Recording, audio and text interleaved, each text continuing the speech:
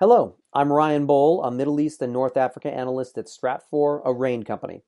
This podcast is brought to you by Stratfor Worldview, RAIN's premier digital publication for objective geopolitical intelligence and analysis.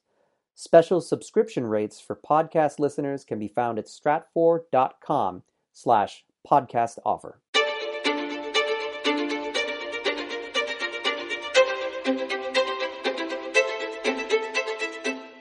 Welcome to the Essential Geopolitics podcast from Stratfor, a RAIN company. I'm Emily Donahue.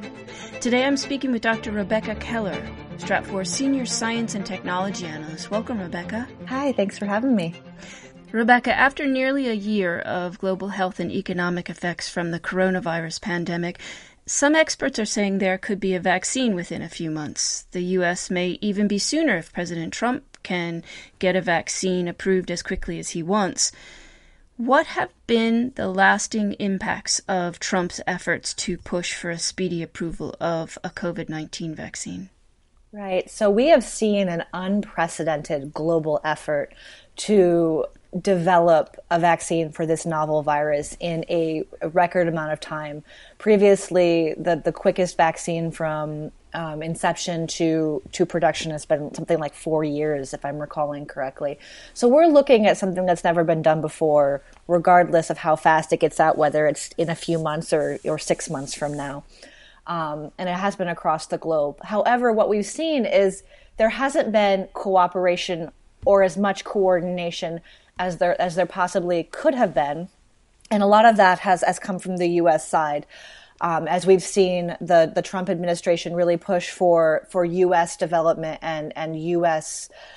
Reception of that vaccine on a rapid pace. And as President Trump has pushed for an emergency approval order for a vaccine because there is no way it is getting through the regulatory process in the next couple of months.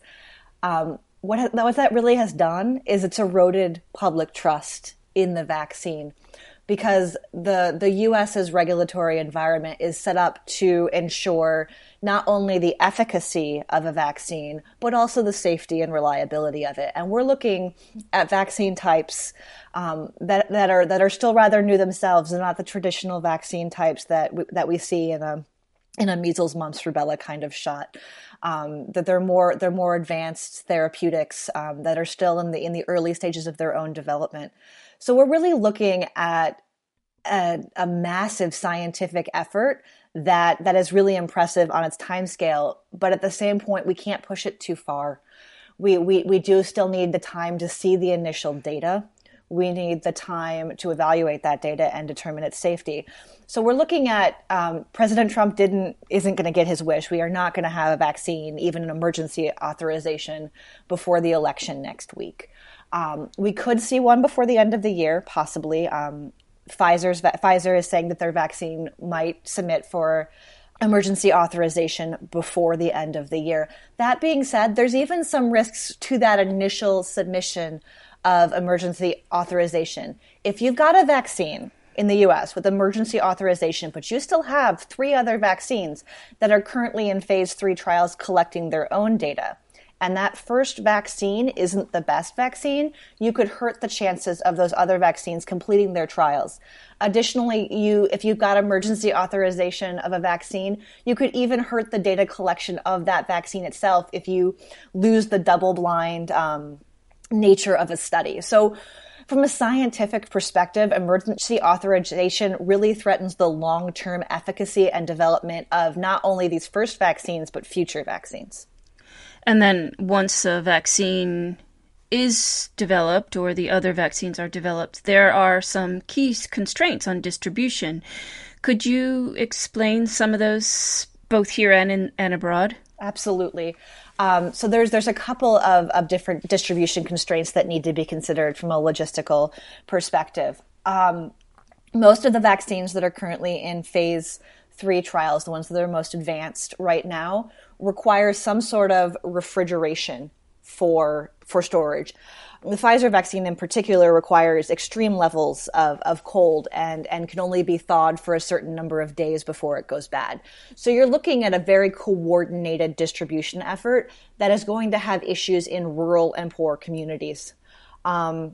Additionally, when you're looking globally, I spoke about coordination with the development. Coordination globally with distribution is also going to be an issue.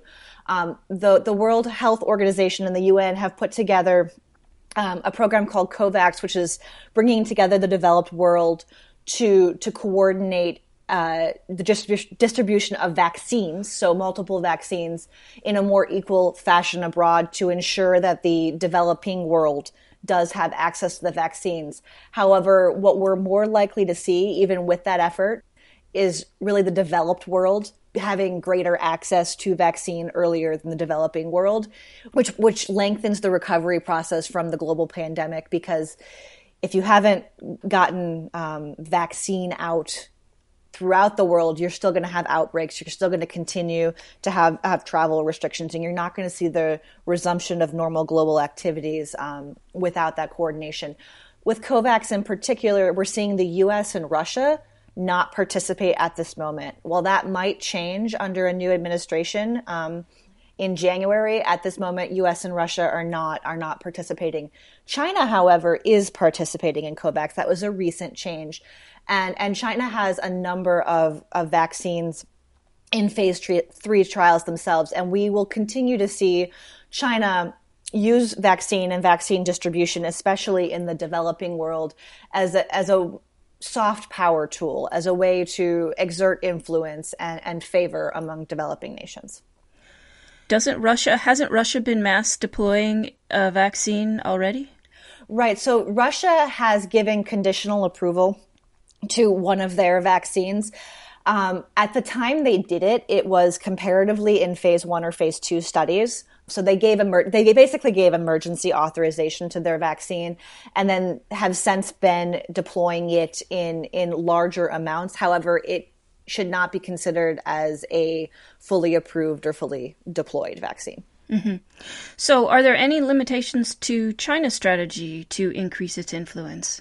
For sure. So there's a couple of limitations there. One, China, while it will want to use vaccines as a soft power tool in its foreign policy and diplomacy, it does have the limitation that it has a very large population of itself that it will want to vaccinate. Now, China probably has had some of the largest vaccination efforts within its own population during the testing phases thus far, but it will still need to vaccinate the world's largest population. So that'll be one constraint in how much vaccine they can manufacture, what goes to the domestic population first, and then what do they use abroad. There will also be limitations in trust there. We've seen the rushed process sort of erode public trust in the Western world. China's pharmaceutical industry is still less developed than either the United States or Europe's, though they are working to improve that domestic sector. And there have been a number of scandals and health concerns within that industry in recent history. And so we could see, for countries that have the ability to, or the option to not go with China, that trust could also become an issue. The Chinese government will likely use vaccine diplomacy in nations where there aren't as many options. So that might not be as large of a constraint as their domestic demand is. Well, thank you for that insight, Rebecca. Of course. Dr. Rebecca Keller is Senior Science and Technology Analyst at Stratfor, a RAIN company. You can read her analysis of this situation and Stratfor's technology intelligence with a subscription to Stratfor Worldview.